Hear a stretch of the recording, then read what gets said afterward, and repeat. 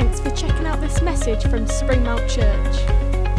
For more information about us and what we do, visit our website, springmount.church. Why not check out all the different groups that run throughout each week in Barrow and on Walney? And join us every Sunday from 11 a.m. at Salthouse Pavilion in Barrow-in-Furness. If you would like us as a church to pray for you, please email prayer@springmount.church. Or sign up on our website for monthly news straight to your inbox. Okay, great. It's good to be here. We're going to be finishing off the book of Titus this morning. Before next week, we finish one little letter, which is just one chapter long. And so we're going to be looking at Titus chapter 3. So if you've got your Bibles, you can turn to it.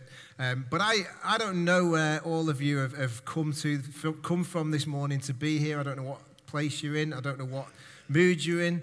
I don't know where you're feeling in terms of how close you are to God, if at all.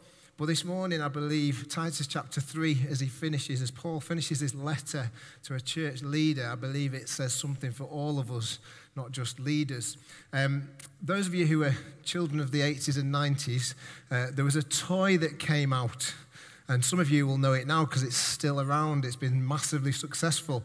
And it was called the Transformer. Anyone had a Transformer? Got a Transformer? Okay. No? Okay. Paul had one. Yeah. Tim, you had a Transformer. Very good. I don't mean like the electrical sort that you probably put in your car or something. You know, the actual toy. Yeah. And I meant to bring one we've got at home because the whole tagline of Transformers was Transformers, robots in disguise. Okay. Well, yeah, you all joined in, didn't you? Okay. You all joined. It's like if I go do. There you go, thank you.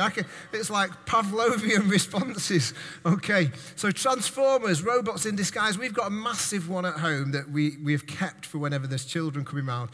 And I haven't got a clue how you make it into it's supposed to be a lorry that goes into a robot. I have not got the first clue how you actually get anywhere near it looking like a truck. It always looks like a robot to me. But the Transformers were a massive thing. And I nearly showed a clip from this, but I decided it was too graphic to show. But in the 80s, there was a television program called Manimal. Does anyone remember it? Manimal was a TV program about a guy, and I don't actually know how he got the power, the superpower, but he transformed into different animals depending on the circumstance. And there was a clip of him, his hand used to start bubbling away before he transformed, and sometimes he'd be a jaguar, sometimes he'd be a hawk, and sometimes anyone remember this? Yeah, well, Chris remembers it, that's good. Just go on YouTube, if you're over a certain age, and Google Manimal transforms into hawk. It's pretty horrendous, and I watched this as a child, but anyway, it's probably why I'm like I am. But the Incredible Hulk, there's one we all know. He transformed when he was angry, and I know there's probably a few people in here who do the same. Maybe you don't rip off your clothes, he always had purple shorts. Didn't matter what colour trousers he had on, always had purple shorts. Jekyll and Hyde, Spider-Man. We are obsessed with stories of transformation. Would you agree? We are obsessed. Even My Fair Lady, Pygmalion, Eliza Doolittle, From the Street to the Aristocracy. We are obsessed with stories of transformation. Well, this morning, as we read Titus chapter 3, God is also obsessed with stories of transformation. He wants to see us transformed, to be transformers, not robots in disguise, okay? But to have an impact. So let's go and read. I'm just going to read the whole of Titus chapter 3, and then we're going to look at a few little sections of it. Titus chapter 3, verses 1 to 15. Paul's writing to this church. It says, remind the people to be subject to rulers and authorities, to be obedient, to be ready to do whatever is good, to slander no one, to be peaceable and considerate, and always to be gentle toward everyone. I'll just exaggerate that. Always be gentle toward everyone. At one time, we too were foolish, disobedient, deceived, and enslaved by all kinds of passions and pleasures. We lived in malice and envy, being hated and hating one another. But when the kindness and love of God our Savior appeared, he saved us. Not because of righteous things we had done, but because of his mercy. He saved us through the washing of rebirth and renewal by the Holy Spirit, whom he poured out on us generously through Jesus Christ our Savior. so that having been justified by his grace, we might become heirs, having the hope of eternal life. This is a trustworthy saying, and I want you to stress these things so that those who have trusted in God may be careful to devote themselves to doing what is good. These things are excellent and profitable for everyone, but avoid foolish controversies and genealogies and arguments and quarrels about the law, because these are unprofitable and useless. Warn a divisive person once, and then warn them a second time. After that, have nothing to do with them. You may be sure that such people are warped and sinful. They are self-condemned. As soon as I send Artemas or Tychicus to you, do your best to come to me at Nicopolis, because I have decided to winter there. Do everything you can to help Zenas the lawyer and Apollos on their way, and see that they have everything they need. Our people must learn to devote themselves to doing what is good, in order to provide for urgent needs and not live unproductive lives. Everyone with me sends you greetings. Greet those who love us in the faith. Grace be with you all. There's a few things I want to look at as we look at this passage today, and it's going to be very simple because I believe there's a very simple message at the heart of it. I'm going to look at where we were, where we are, and where we need to be. So where we were, where we are, and where we need to be. So maybe you can look back on your life and think, well, that's where I was, and now I'm here. You know, I was there, and now I'm here. I've got a chemistry degree. I've not mentioned it for a while. I did that, I never used it, but then I taught, and I was a primary school teacher. Then I did youth work, and now I'm doing what I don't really know what I'm doing now, to be fair. And people will probably go, oh, amen, Johnny, we know. But actually, where I was isn't where God necessarily wanted me to stay. Isn't where God wanted me to be. But where we were, if I look at this passage, I look at verse 3 and then verses 9 to 11, because this tells me where we were.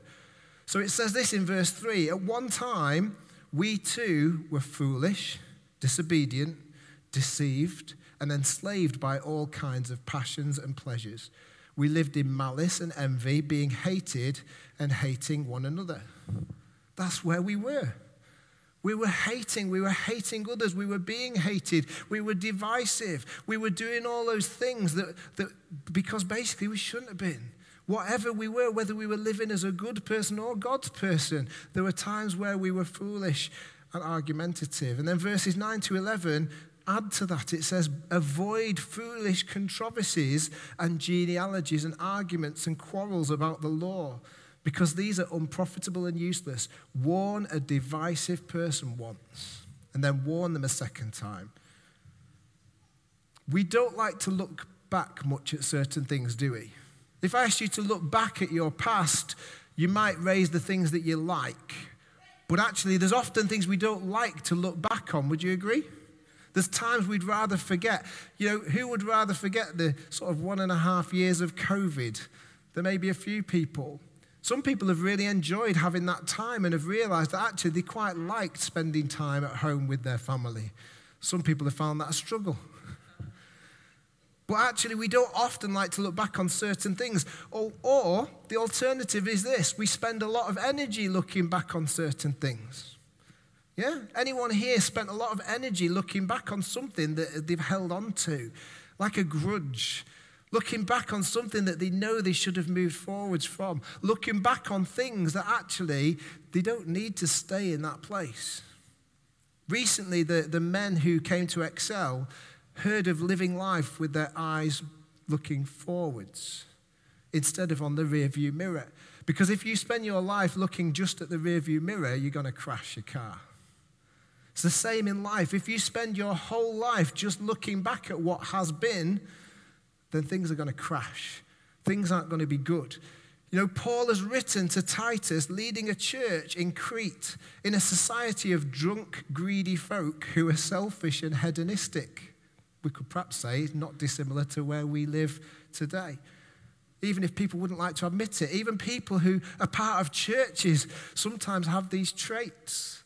Maybe selfish, maybe self comes first. Maybe we're greedy, maybe we're hedonistic, maybe we're just looking for pleasure. Last week, as Jeff spoke, the one constant in all the age groups. Now, if you came to a Connect group, you had to assess whether you were a young man, a young lady, an old man, or an old lady.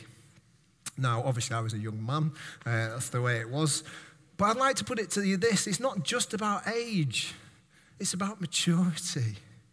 It's about maturity. There are people in here who are old men and old women who are very young in age, because they've got so much of God.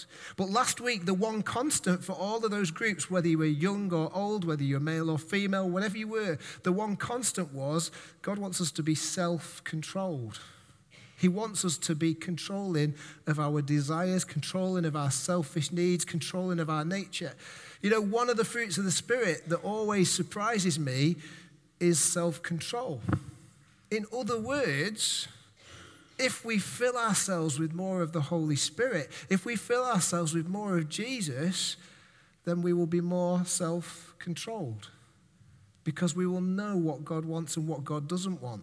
But what were we? This passage says we were foolish. Anyone want to hold their hands up and say, I'm still foolish?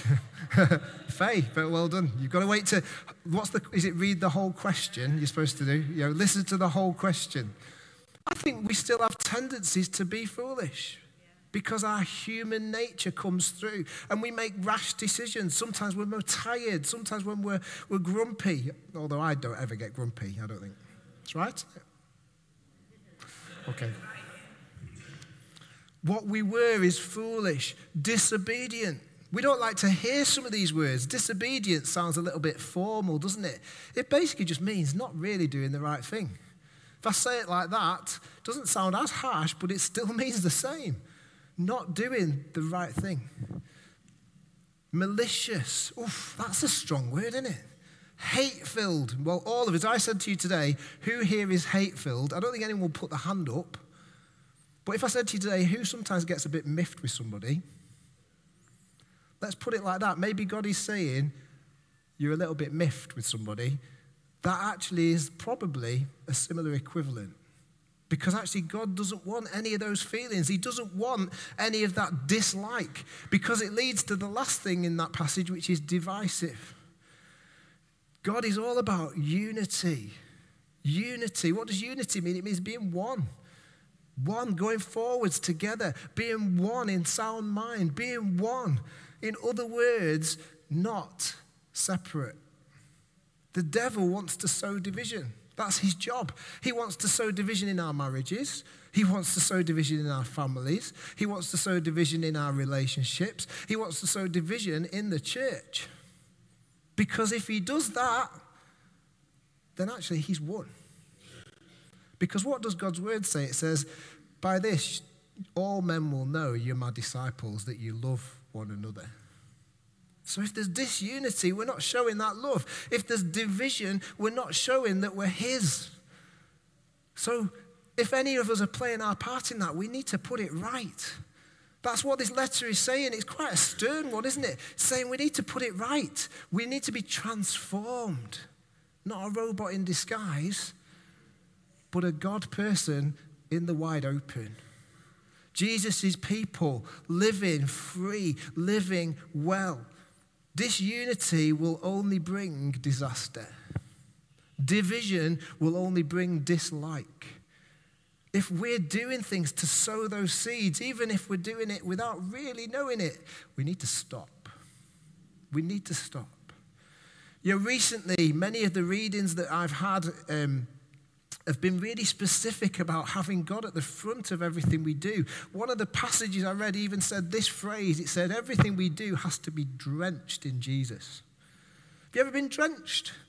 You know, the rain recently? Yeah? Okay. You know, I saw a couple standing by a bus stop the other day, and a lorry went past, and they basically went through the puddle, and honestly, they must have been horrendously drenched. They were wet through, soaked to the skin. You know that moment when even when you manage to get your wet clothes off and manage to start getting changed, you still feel soaked through. Yeah? That is what the Bible tells me. If I am one of God's people today, I have to be drenched in Jesus. Not just on the surface, but right down to the core, right down to the center. And if I'm not drenched in Jesus, and if what I do is not drenched in Jesus, then there really isn't a lot of point. There's lots of people in our town, in our cities, in our world who do good things. But we're here to do God things. To be drenched, to be absolutely drenched in Jesus, both as individuals and as church community. So, Paul talks to Titus and says, this is how you were. This is how we were. He's telling us today, this is how we were. Disobedient, going against the things that God is asking us to do. Today, search our hearts. Where are we being disobedient? Where are we going against what God would have us do? Where are we not being drenched with Jesus? Maybe a lot of these things start to creep into who and how we are now. Not just who we were, but how we are now. Are we encouraging division and disunity? Hate is a strong word. I think I've said this before. There was a song that went, hate is a strong word, but I really, really, really don't like you. That doesn't make it any better. Doesn't make it any better. It's the same thing. You know, maybe we have a dislike. Maybe even this morning, if I've said, put your hands up if you have had a strong disagreement, I think most of us would put our hands up, wouldn't we? Because actually, the Bible says we need to sort it out. Don't be left holding on to it. Don't be left with it festering. Stop blaming and holding on to these things. Paul goes on to write about foolish controversies and quarreling. Any of us quarrel? Any of us come into church today and talked about our genealogies? No? No? Anyone? Well, that's what they were doing. Why? Because it was so important to them. The genealogy was who was in their family tree. And they would boast about who was in their family tree. You know, a bit like, who do you think you are on the telly? I don't watch it. But I'm guessing most of the time they find people who've been pirates and burglars and murderers. Very rare probably do they find somebody who is an amazing person. I might be wrong. But in the Jewish culture, they would boast about who was in their family tree. They would say, oh, look, I've got a king here. Or I've got somebody really rich here. And they would big themselves up because of who was in their past. Do you know, this passage is telling me we need to only big up the person who's in our present. And in our future. We've sung this morning, he was and is to come. That is Jesus. That is what we're supposed to big up. That's what we're supposed to be showing. That's what we're supposed to be drenched in. Paul says, stop the foolish controversies and quarreling. And I thought, what would that look like today? What controversies do we have today? You know, what quarreling do we have today? What disagreements do we have within the church?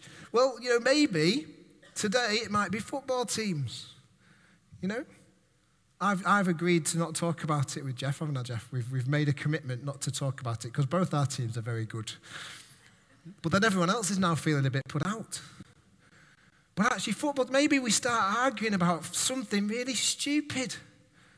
Or maybe it's musical styles. Yeah? Maybe it's like, oh, I don't like that song. I have to say, guys, great job this morning. Sounded excellent. I have to sit out every week. Great job. Maybe it's musical styles. Maybe we think, actually, I can remember being a child in the 80s and in the 70s. I wasn't in the 60s, so that's okay. But I can remember being given a book to read called Pop Goes the Gospel. Okay, anyone read that book? You know, Christian book it was. And it was all about tearing down. The Bible says encourage, build one another up. You know, we need to have a culture of encouragement. A culture that says, wow. A culture that says, that's amazing. But actually, this book basically was saying, oh, Amy Grant, Christian artist at the time, really well known, did some amazing songs. She wore a winter cloak on one of her videos, and they basically tried to paint her as a witch because she had a cloak on. And it's like, what planet are you on? It was just to keep her warm because it was snowing in the video. It wasn't anything else. But actually, I can remember going to churches where they wouldn't allow guitars. The guitar was the devil's instrument. But they'd have a pipe organ. Now, If you read the Bible, stringed instruments are mentioned a lot more than pipe instruments. Just saying. But it became a controversy, didn't it? A foolish controversy, a foolish quarrel where people went, oh, the guitar. I mean, Cliff Richard sang, didn't he? Why, surely I'm mentioning Cliff this morning. Why should the devil have all the good music? Because he had, the guitar was seen as this, rebellious thing. And we can get involved with silly arguments that actually don't really matter. Because actually, I don't think God cares whether we worship him with a pipe organ, with a guitar, with a keyboard, even with bagpipes. Don't particularly like them personally, but I don't think God has a problem with that. The important thing is we're lifting our eyes and we're lifting our voice and we're lifting our lives to him. So does it matter what we play? Does it matter what songs? If you don't know the songs, read the words as a prayer. Doesn't matter. What matters is we're fixing our eyes on him. What matters is we're raising our voice to say he is the one. Holy, holy, holy. You know, I've been to churches where they've asked me to talk about worship. And often the big arguments against worship are things like vain repetition. That was a phrase that was used back in the day. Those of you from the brethren churches, vain repetition, or we shouldn't just repeat things. Read Revelation, the heaven's throne room, it just says, holy, holy, holy is the Lord God Almighty. They throw the thrones down, then they do it again, holy, holy, holy is the Lord God Almighty. Then they do it again.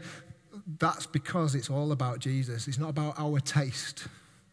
Soul Survivor, when the music fades, as a church, that song was written because they decided to get rid of everything out of the service and just turn up. They lost a lot of people. But the reason they did it was because they overheard after the service somebody saying, the worship didn't do much for me today. And the comment was, it's not for you. It's not for you. It's for him. It's for him. Our worship is entirely for God. You know, it might even be one of the quarrels is who gets the last Greg's donut after church. Or they've had more than me. Was that Zion then? Sorry, Tim. Did you say? Okay, the first donut. But Paul says, stop going on about the importance. They were quarreling about genealogies. What was the purpose of a genealogy? The purpose of a genealogy was to raise yourself higher. So stop making it about you. Stop making it about me. Stop making it about us. They were arguing about how important their ancestors were. Again, at a Soul Survivor Leaders Day recently that myself and Paul went to, they talked of one church in London where the membership had fallen from the thousands to the hundreds. And it was partly because the person who'd founded the church was saying, I'm not willing to hand it over. I'm not willing to put it in their hands and not willing to let them build on my legacy. But you know, Jesus' genealogy is mentioned in 2 of the Gospels. The reason it's there is because it mentions Rahab, who was a prostitute. It mentions David, who was an adulterer and a murderer. It mentions people who weren't that important because Jesus wasn't about saying, my past is what's important. Jesus was saying, I'm here, I'm God's son, and I'm here for your future. I'm here for eternity. Paul is saying, stop arguing about your own self-importance. Stop it being about you first. We in book group, we're reading a book at the moment, and one of the things that came out of it last week was the word humility comes from the word humus, not hummus. That's chickpeas and other things. But humus. And it said what it means, this word humus means fertile ground. So humility comes from a word that means fertile ground. Why is that? It's ground that can grow something fruitful. It's ground that can be planted into. It's something that's teachable. It's something that yields to the farmer. That's humility. That is what we're called to be. We're called to be fertile, not hard, not ground that needs to be massively broken up, but ground that needs to be fertile, receiving. So Paul addresses how we were, and it also affects how we are. But he goes on to say how we need to be, because those two things are followed by a but. And somebody wrote, they are 2 of the most gracious buts in the whole Bible. Take that as you will. The first one is this. But when the kindness, verse 4, but when the kindness and love of God our Savior appeared, he saved us. Saved us from being foolish, disobedient, disunited, divisive. He saved us not because of righteous things we had done, but because of his mercy.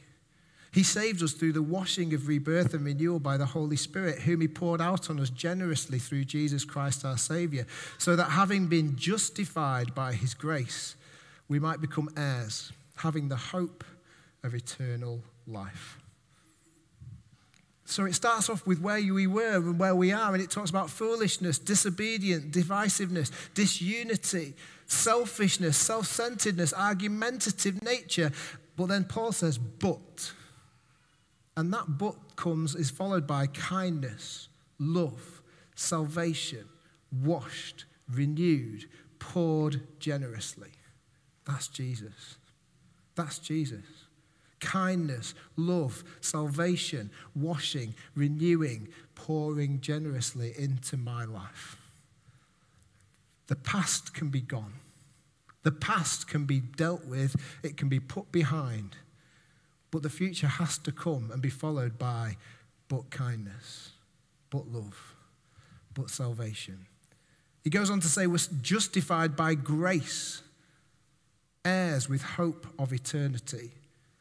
So what we were and what we are is followed by but Jesus, but Jesus, but Jesus. Kindness and generosity means we are justified. It's nothing we can do. I've been reminded lots recently of those verses that say, while we were still sinners, Christ died. He loved us when he knew what we were going to do. How much more is he going to love us now that we've accepted him into our lives? Even though we continue to sometimes make those mistakes. He loves us, and his kindness and his generosity is the thing that transforms us. This word justified, sometimes there's words in the Bible that you go, don't know what that means. And it's an old word. Maybe some of us here, if I said to you, you can be justified by Jesus this morning, you'd be like, what? What does that mean? There's two words, justified and sanctified. Justified means you've been made right. In fact, somebody once said, it's just as if I'd not sinned. Justified means it's just as if I'd not sinned, as if you'd never done anything wrong. The way to think about it practically is this. The Israelites were rescued out of slavery in Egypt. They were justified. They were taken out. They were rescued. They were saved. They were made free. The journey they went on to the promised land was the sanctification. Just because they were justified didn't mean to say they'd got it all right.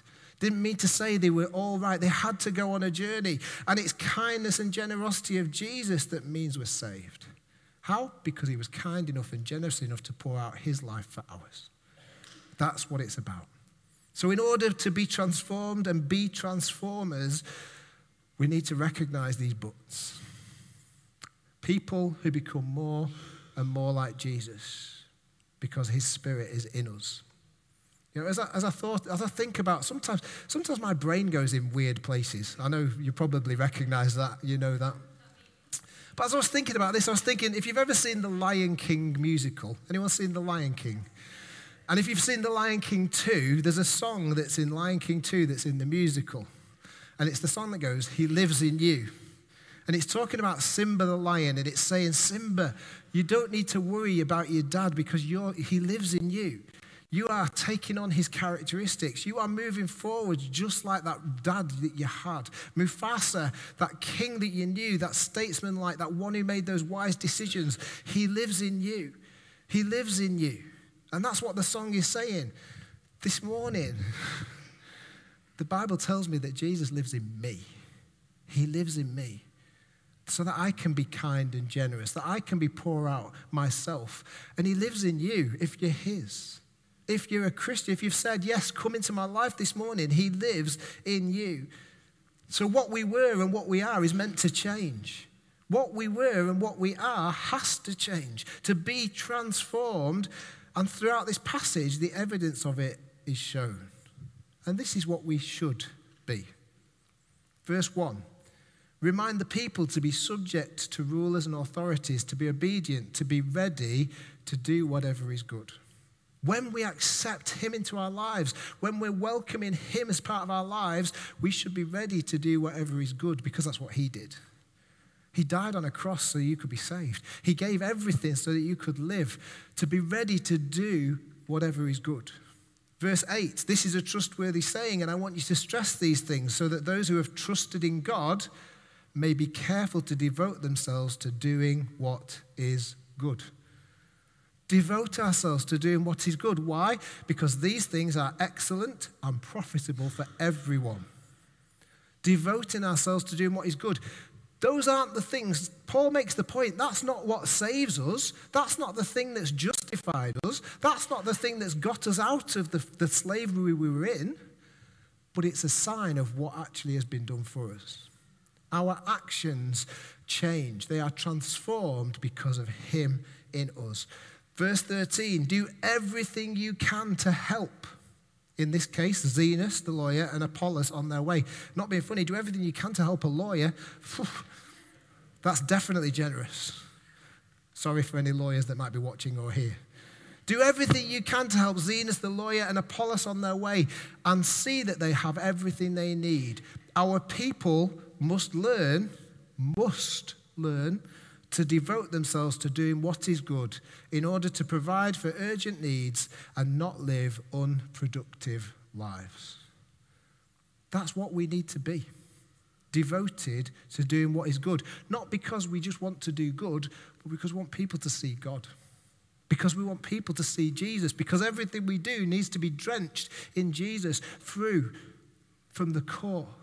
Drenched in Jesus. 3 times in this passage it mentions the same lesson. Ready to do what is good. Devote yourself to doing what is good. Do what is good and provide. Do everything you can to help. This is what we need to be transformed into. This is what Jesus' spirit, Jesus' presence, Jesus' generosity can transform us into. People who are devoted to giving ourselves. This is what we become. The evidence of a life transformed isn't in our words, but it's in our actions. Our attitude and our actions will show our transformation. And as I finish, this whole letter is covered with the word grace. Not just this chapter, this whole letter. It starts with grace and peace be with you, if you were here for Mark Curtis. Last week it talked about being self-controlled, but ended with these verses, 11 to 12 in chapter 2. For the grace of God has appeared that offers salvation to all people. It teaches us to say no to ungodliness and worldly passions and to live self-controlled, upright, and godly lives in this present age. And today's chapter finishes with, grace be with you all. Do you know, what we were, what we are, and what we can be is covered by his grace, is covered by his goodness. God's grace is what we can have, and his grace is enough. It's what we need. He loves us even though we may be difficult to love. He doesn't just love us a little, but he loves us generously. He pours out abundantly. He has the power and strength to give us, to help us control ourselves, and to save us, to make us justified. Just as if I'd never sinned.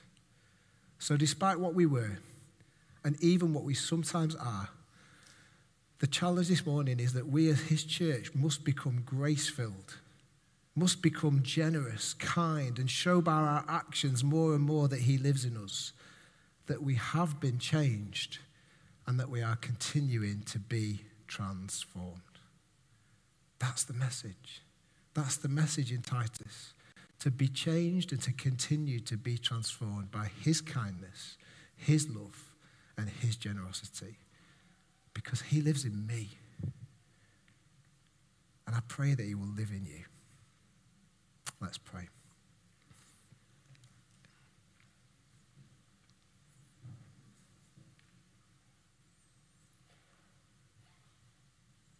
Father God, I just pray at this moment, I pray your spirit pour out on all your people. Father God, I pray for those in this place who don't know that transformation, who have not experienced that change that means that they've been rescued from that slavery. Father, I pray, Lord, for those of us who've been taken out, I pray, Lord, we'll continue our journey forward into your promises. Father God, may we recognize that your grace is enough, that Jesus died to make us whole.